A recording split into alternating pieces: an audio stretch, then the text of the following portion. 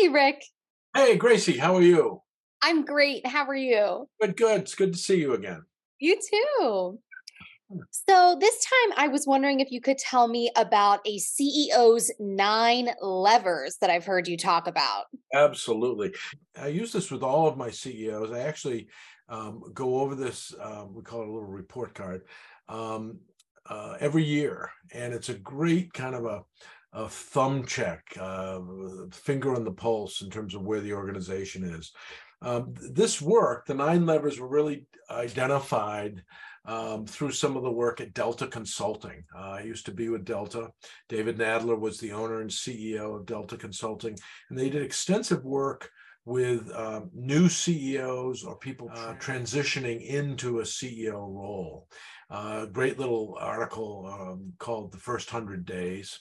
And out of that work, we started to consult with people new in the position, and we started asking what are the critical elements for any CEO during those first 100 days as they establish a plan for going forward. What I have found is it's a great set of 9 levers, not just for a new CEO, but for any CEO. So that's where they emerge from. So I'm going to put them up on the screen here and have you take a look at them. First one is the CEO's effectiveness. So how do they best lead the organization? How impactful are they in the organization? And one of the things that I oftentimes am working with my CEOs on is their own leadership and their own leadership effectiveness. So that's the first question. How do we maximize your impact as a leader? The second question is the executive team's performance.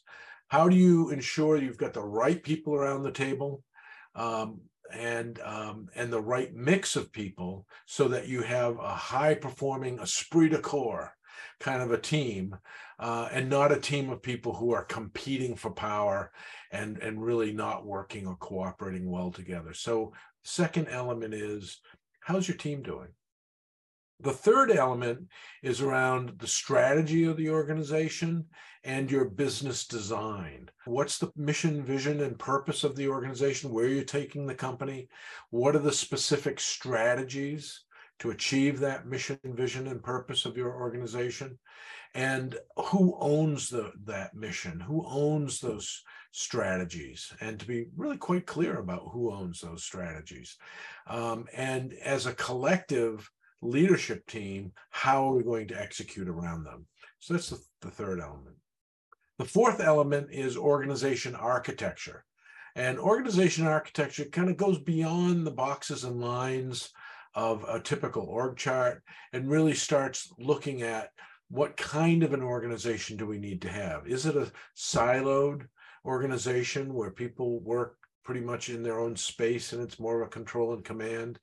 Are we going to evolve to a matrixed kind of an organization where we have functions and P&Ls interfacing with one another, which requires more of a team-based model? Or are we going more to a networked organization, an agile or adaptive team-based organization and structure? So all of those questions come as part of the organization architecture. The fifth element are the management processes. What do we need to have in place? What are the systems we need to have in place in order for this organization to be able to function? What are the leadership procedures, decision-making procedures, performance management systems, KPIs, communications, all of the various systems and processes we need to have in place to support that organization architecture. A sixth item is, and it's really fairly unique to the CEO role, is governance. Now, if you own 100% of the company, you're the governance model.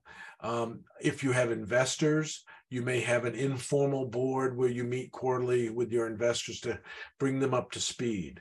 If you have a very hands-on investment team, you may have a hands-on board, or you may be a publicly held organization that has a board. And so governance becomes a really key question. But no matter what your ownership is, you still need to be thinking about how we do governance in our organization. and who plays various roles. If you are the owner, then you may actually want to create a governance model that can give you a broader insight. And advisory boards are typically what CEOs will do. Number 7 is the operating environment, which is another way of looking at the culture of the organization.